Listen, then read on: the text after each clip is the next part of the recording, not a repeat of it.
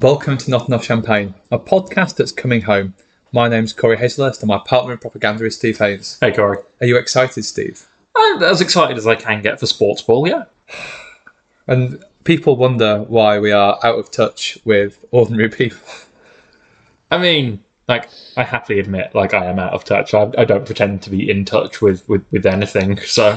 That's true. I suppose it's better than... Perhaps. I mean, let's say hypothetically having no interest in football whatsoever and then wearing your England top over your shirt and tie.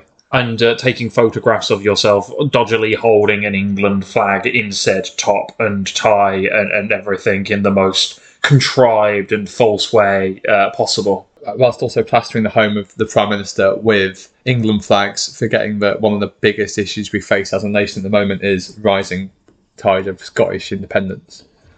Whilst also making a statement to ministers and cabinet members that they are not in fact allowed to utter the words "it's coming home" for fear that they might in fact jinx the outcome of the Euros. And the fact that actually we can't even talk about a bank holiday because that would be jinxing it, which is why obviously I'm going to predict that England are going to lose tonight, but then you knew that already, listeners, because I've confidently predicted we'd lose against Germany and Ukraine. To be fair, it is Italy. They are one of the best football teams going. Oh yeah, England are definitely going to lose. That's fine. I genuinely actually. And just as the country is divided between, if you've been on Twitter recently, Steve, it's divided between Tory MPs who are refusing to watch England. Well, Lee Anderson has been very, very entertaining, who's been boycotting England because they're taking the knee because apparently that's Marxist now or something. Friedrich Engels, you remember, big fan of taking the knee in working class Salford in the 1860s, who said that he's going to spend his Sunday following the game on his phone instead whilst packing shelves, which is hilarious on a number of levels, partly because at least he's owning his stupidity, but also it's Sunday, it's an 8 o'clock kickoff on Sunday. No one surely unpacks shelves on a Sunday. No, he's clearly going to be watching the match. He just can't say that publicly because of his own initial idiocy where he just assumed we were going to crash and burn earlier on in the tournament. We're not managed by Roy Hodgson anymore. It's not going to happen. So here you go, football references. Some of us can do them. Meanwhile, you've also got people on the other side who, again, one shouldn't really nitpick FBPE Twitter, but there was the person who said that if England won, it would be a bit like Nazi Germany hosting the 1936 Olympics. So they're going to cheer on Italy, famously a country... That's not at all fascist in its history at all. Famously. Oh, boy. So and here's a clunky segue, listeners, for those who like them. And hello, Patrick, by the way. Just as the UK, just as Euro 2020 is dividing communities in the UK, countries across the world find themselves increasingly divided by the pandemic. There's an interesting Pew Research poll that looks at that with polling across 12 or 13 different countries. And as the UK begins to embark on a weird social experiment of removing all forms of coronavirus restrictions despite rising cases, let's have a look at some theories about why societies are becoming more divided because of COVID.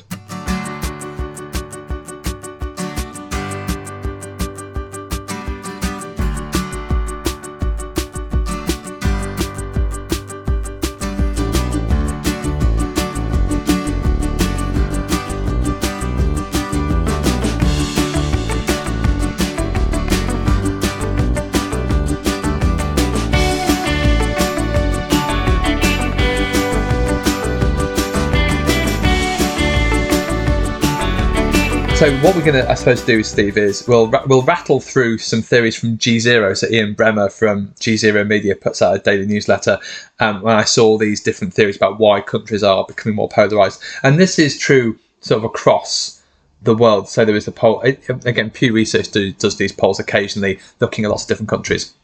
And it found about 60% of people think that their countries become more divided since the pandemic. So let's have a think about some of those reasons and what they are. So first theory that's put forward is that essentially polarisation is a product of fear. People who have an understandable fear of death from the virus and so are quite keen for restrictions to be put in place. But then you've also got on the other side, you've got the fear of the government restricting people's freedoms in lockdowns and what have you. And actually you're seeing that properly play out at the moment with the UK government's announcement, haven't you? In effect, there are two core groupings of public opinion when it comes to the end of lockdown and restrictions on related to coronavirus. Group one is your Lawrence Foxes, your Nigel Farages, the people who are absolutely outraged that any liberty has been curtailed at all in the name of public health. And group two is the rest of us. When it comes to the restrictions, group one wants everything ending last Wednesday. Group two, actually, broadly speaking, are more in favour of delaying the end of restrictions for about another month or so. So you basically have these two fears that are basically at loggerheads in terms of the discourse at the very least, if not necessarily in terms of actual views held by the majority of society. No, and that's the key point, isn't it? Is that actually, although those two groups, in terms of libertarians who want to get rid of all restrictions and those in society who want to keep them, actually what most polling has found is that the British public has been more pro-lockdown for most of the pandemic than the government policy has been. And actually there's still a good majority of people who would still carry on wearing masks on public transport or, say, when they're out shopping. And in fact, some interesting polling for The Economist suggesting that something like a quarter of people think that all nightclubs should just be closed down indefinitely, and something like 30% of people think that they should be a 10 o'clock curfew forever. Is there even a 10 o'clock curfew now, technically? Like, I wasn't even aware of that restriction, if it's a thing. No, that was very much a September, October lockdown stage of the pandemic. Okay. But yeah, it is fascinating, and it just kind of goes to show the theory that there's probably about 20, potentially even more, percent of the population that will be in favour of pretty much anything. For me, what I thought from when I saw that polling is that essentially there is a certain section that the British public seems to be quite authoritarian. I mean, yeah, this was something we talked about years and years ago on the podcast. Was there like a discussion of that, almost like a progressive authority, not progressive, well, in the cultural sense, progressive in terms of taxation and large state. A progressive authoritarian party would do very, very well in Britain based on previous polling. And in many ways, it's a miracle we haven't been more authoritarian than we are for so long. Oh, well, this is cheery already, isn't it? I'll tell you what's coming home, Steve. My despair. It never left. No, that is also true. One of the other then theories put forward about why the pandemic has seen an increase in polarisation is it's put ordinary people under a huge amount of pressure. There's been some interesting polling actually on friendships, hasn't there, that's been come out with through the pandemic, of people not really having, say, close friends they could turn to, or maybe I get the impression anecdotally it's friends having different ideas of what coronavirus risk entails has put a strain on a lot of friendships, regardless of the fact that actually it's been hard to maintain friendships when you've not been able to see people for a year. This particular point is something that's very much coming to the forefront now, as we get to the thing where, we're recording this together in the bunker rather than our own separate wings, as we have been for so very, very long now. And it wouldn't necessarily have been unreasonable for either of us to say, you know what, we still need to do this online because there's still a risk. Cases are on the up. I'm double vaccinated now. You've had your first jab. I took a lateral flow test today. Yeah, so everything is fine and dandy on our end. But equally, like if one of us had turned around and said, "No, let's just do this online," neither of us would have batted an eye at it.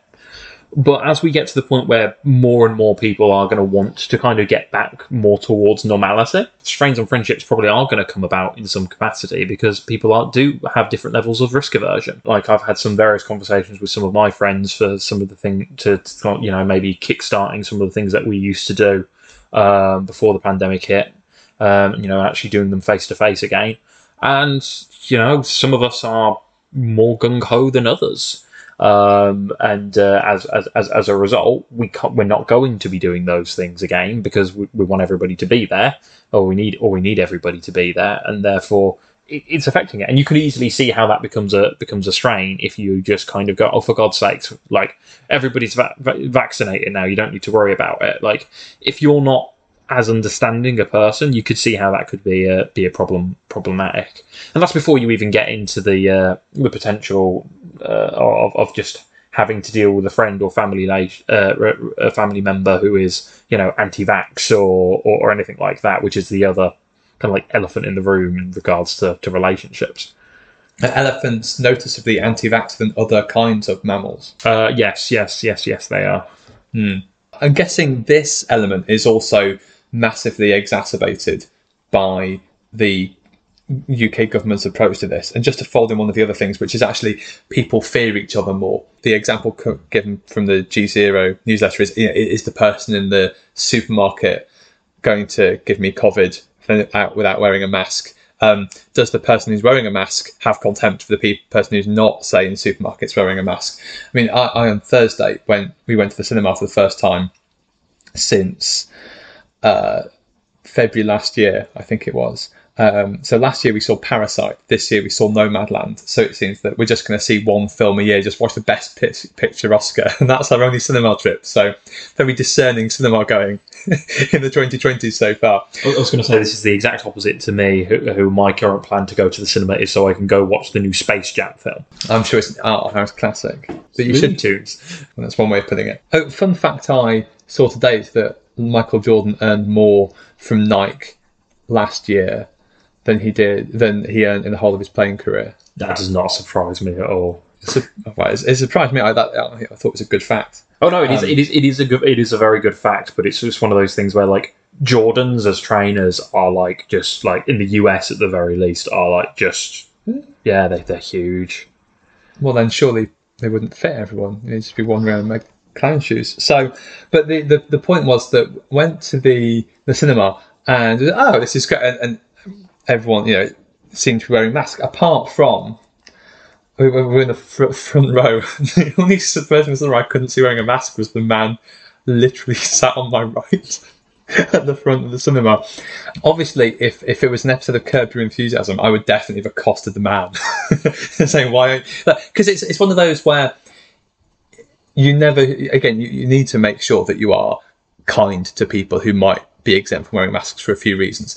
But the gentleman in question was holding a mask, which was slightly frustrating because you think, well, you obviously can wear one then. You're just holding it. And that felt like it was emblematic of a lot of the issues that we're going to have is if you've got a government which is saying it's personal choice, then what one person sees as acceptable is not acceptable to someone else. Absolutely.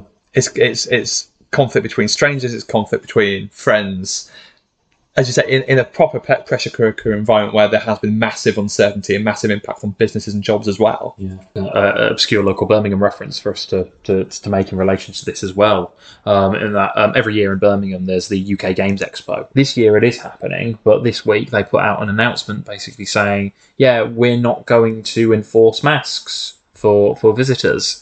Because the government is changing the mandate. And as a result of that, you've got the UK Games Expo left in a very interesting position where people like myself, who probably would have gone or might have gone, are definitely not going now because of that fact.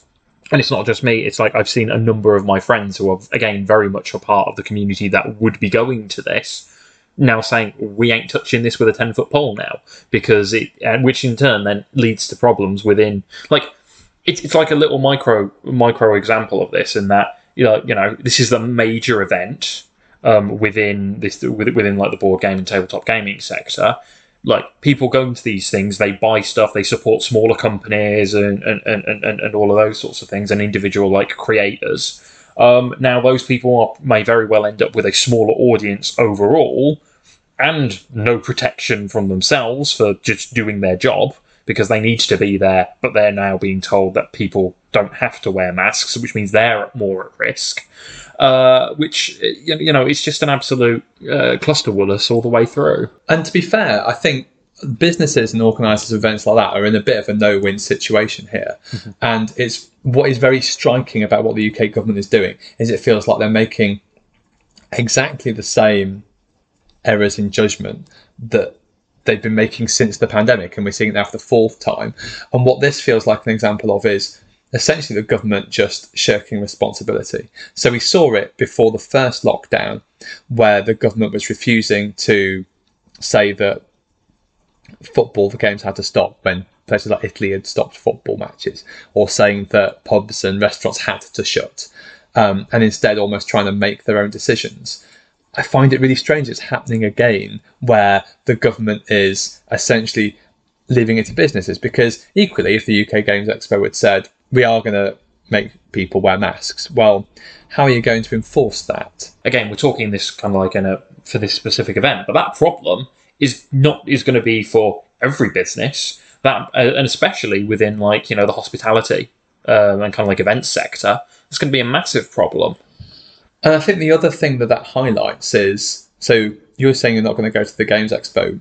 I talked about the cinema trip. The reason why we decided to go to the cinema this week rather than wait until July is because we'd rather go to the cinema where we know there's going to be social distancing in place. We know that there is going to be, we're already seeing kind of levels of, anecdotally it feels like levels of mask wearing are dropping since the government's announcement. But we know at least there's going to be some level of mask wearing and mask enforcement in place. Well, after the 19th of July, who knows what that's going to look like? And this, again, is something that before the first lockdown, I've been reading Failures of State, which is very, very good. And it's been very weird reading it in a week where the government's made all these announcements, because you do see the thing repeating. And there were UK epidemiologists who were modelled, whose models were saying, well, actually, people were already starting to work from home in February, March. People are already starting to not go to restaurants and not go out in February, March, because people were scared to go out. And obviously that's got a big knock-on effect in terms of jobs in the economy. And you wonder if something similar is going to happen in July and August as well, where people are expecting, Sajid Javid, or to give him his proper title, the Secretary of State for Health. Sorry, you curveballed me. There you go. It's the bait and switch, listeners. It's the oldest trick in the book. So Saj came out and said we should expect 100,000 deaths a day. We should expect 100,000 cases a day. Well, that the fact that they're talking about cases on that level, I think implies that you've got to have lots of people who are afraid of catching COVID, are very afraid of long COVID, which is something we still don't really understand. And so you can see that there might be these big impacts on hospitality industry, which, let's face it, have had enough of a battering over 18 months. Seeing regulations go again. They've put all this all COVID secure things in place, like making sure you've got track and trace, getting rid of table service, and now being told they don't need it anymore. I find it completely baffling. Like you talked about how this is the same errors in judgment that the government's made, like, what's this, the fourth time now? But it really does come, like, it's possible to learn and do things differently if you make a mistake. But the problem is, like, these aren't mistakes, these are prioritizations. And with Hancock, Matt Hancock being unceremoniously removed from the cabinet as a result of his affair and breaching of COVID guidelines and restrictions, Javid's back into cabinet, and he's very much of the Rishi Sunak school of put the economy first, which means the balance of power in cabinet has shifted. Because for all of Matt Hancock's flaws, actually, in a lot of things from what we've seen, he was more sensible on COVID than like the likes of Sunak. So an adversary to Sunak has now been replaced with an ally to Sunak, which means now suddenly we're going full speed ahead without any real plan to deal with it, other than to try and hide the results and the impact by by deliberately making lateral flow tests cost money now rather than making them free, resulting in more people or fewer people actually doing it because it will cost them money. Well, and that very much links into two of the other reasons put forward by GeoZero for the pandemic polarizing society. So I think charging for lateral flow tests is a very good example of the sharpening of social. It's a very good example of that kind of sharpening of social tensions, because it's dividing the haves from the have-nots. So in terms of charging for lateral flow tests, that presumably is going to have a bigger impact on, if you charge, less people are going to do it. The people who are earning less are presumably less likely to then order lateral flow tests. But we know that those among a lot of professions which are not as well paid, like care workers, security guards, supermarket workers, tend to be those who were more at risk from the pandemic anyway. So that's something that's going to massively exacerbate. The other example is that where you've got countries like America and Brazil, who have quite polarizing, or certainly for most of the pandemic, America had quite polarizing leaders, that polarization seems to have been reflected into the government's response to COVID. What's interesting actually from the Pew Research poll is, in the 12 or 13 main economies that are polled, all across the board, so Japan, South Korea, France, Germany, Greece, Italy, what have you, the approval ratings for their government on how the government handled coronavirus all fell, apart from in the UK, where the approval rating for the government went up. Yeah, and we had a bit of a discussion of this before we were recording, and I think the only kind of thing that we came up with as a potential explanation for this is that so much of the British kind of view of the pandemic is being done in comparison to the EU, because we're viewing everything through that Brexit lens, and because the EU screwed up their vaccination program. Suddenly, we're looking at what we've achieved, even though it's got nothing to do with the government, and the government this is the one area of pandemic response which they didn't touch. We've looked at the vaccination program's success and gone, yeah, actually, we're happy with what the government's done on this. Partly that vaccine rollout, and definitely is tracking changes from sort of start of 2020, the autumn of 2020, and then the start of 2021. And so you think about where we were sort of October, November 2020, when the government, that trust in the government's handling of coronavirus was at an all-time low, because that is when we'd had Eat Out to help out. We'd had all of Rishi Sunak's terrible calls, massive increase in infections, call for a circuit breaker lockdown, which Boris Johnson poo-pooed and then brought in, but far too late. That was when it was at a record low approval rating. So in that sense, it's partly maybe a dead cat bounce. And I think it's also, as you say, partly the vaccine rollout, which certainly in the spring was going better than the EU countries, and it's interesting now they're starting to catch up. Yeah, and I almost feel like if you were to do this exact same poll in another month or two, you'd probably see a very different picture for the UK, because the UK is the only European country where we've got cases significantly on the rise, because, as you say, we're running a social experiment in epidemiology for entirely ideological reasons. And this is the odd thing, isn't? Well, I say it's odd because it's entirely predictable. You've got a public which actually is happy continuing with, say, mask wearing. It's one of those things where, okay, we need to learn how to live with coronavirus. What does that look like? But then part of learning to live with it surely involves some form, but as Chris Whitty has said in some of these press conferences, it involves wearing masks where you need to be in close proximity inside with people. So maybe when you're wandering through a pub or a restaurant, when you're taking public transport, you make the other person uncomfortable if you're not wearing a mask. I think of the 3 times he's given, which is fair enough. But actually, so you have a situation where Boris Johnson, again, he's got a majority of 80. There is no reason why that he could take on his backbenchers. And Tory backbenchers, we know already, they are that kind of weird sort of libertarian, let it all hang out. He could very easily take them on. He'd have the public on his side, but won't. And I suppose, presumably that's because Goldwater rule applying here, but partly Boris Johnson's a bit of a gambler. He's also a bit of a sort of that knee-jerk libertarianism. And, if Johnson wasn't Prime Minister, he would definitely be on the side of getting rid of lockdown restrictions, if only because it would make better copy for the Telegraph. 100. And as you say, the balance of power in the cabinet has now shifted because Hancock is out and the Saj is in. And maybe one reason why Tory MPs are so convinced in their view that that mask wearing is somehow some massive affront to liberty, despite the fact it's just basic common sense, is one of the other reasons why they talk about this polarisation becoming worse, is because the filter bubble problem got worse. So that essentially people are tuning into cable news channels or websites or newspapers that are, or podcasts even, that align with their partisan loyalties, like you're doing, listener. And actually, COVID's maybe intensified that trend, which I see. But I thought actually that consumption of certainly mainstream online news like the BBC and Sky had gone up since the pandemic. So I wasn't quite sure about this one.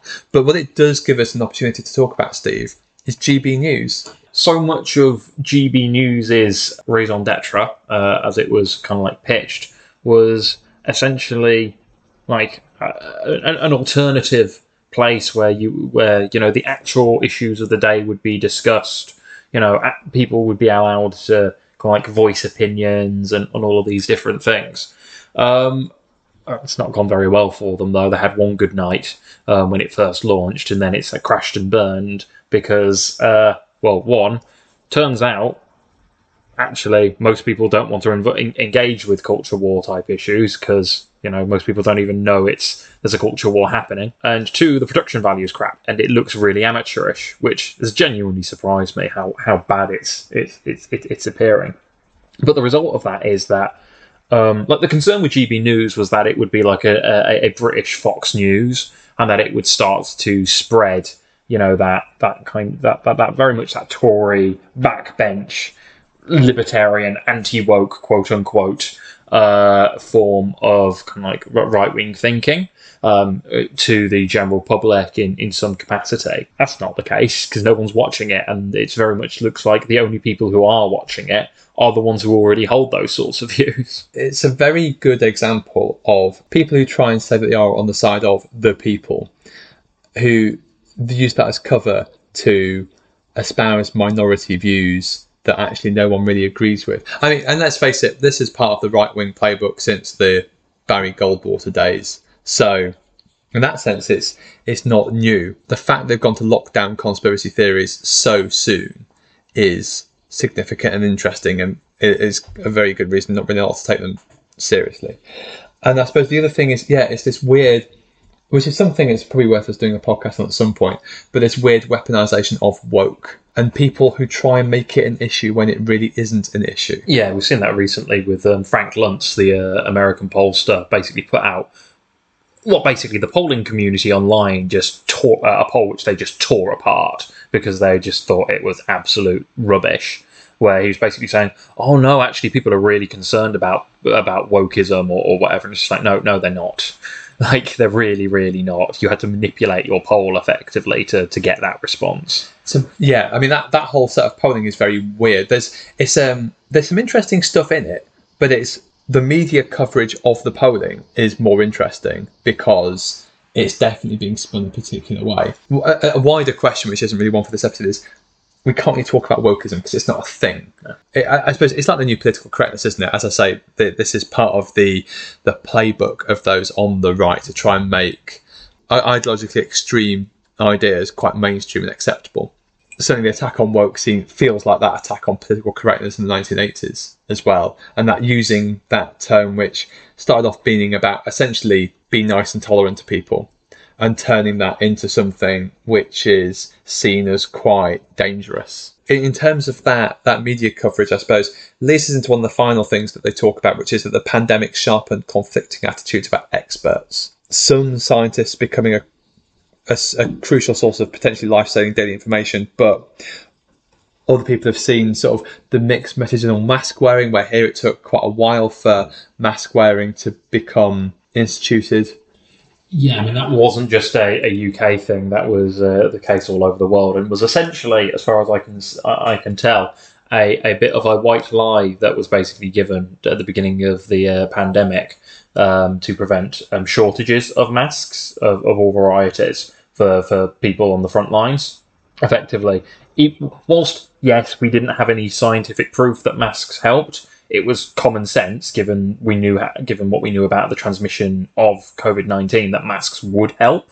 But despite that, people, like governments, didn't necessarily lean into, yes, you should wear a mask as a means to prevent, spread immediately, and I can't necessarily fault governments from doing this, because they didn't want to end up in a situation where they just couldn't get any, and they were struggling to purchase, suitable masks anyway.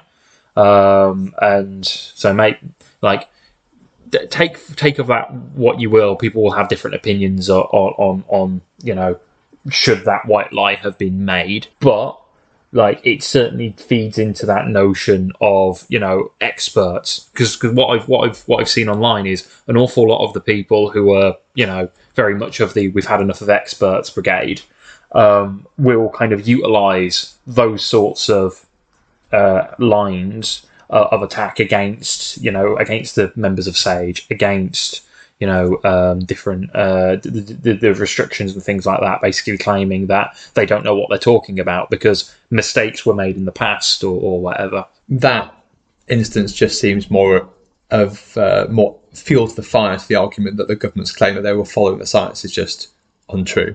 I mean, the final thought is that one thing that the Pew research suggests is that those who think that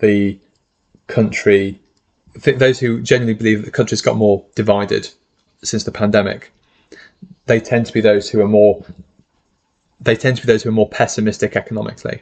They tend to think that the pandemic's had a massive hit on the economy, and they tend to be very economically anxious about the future.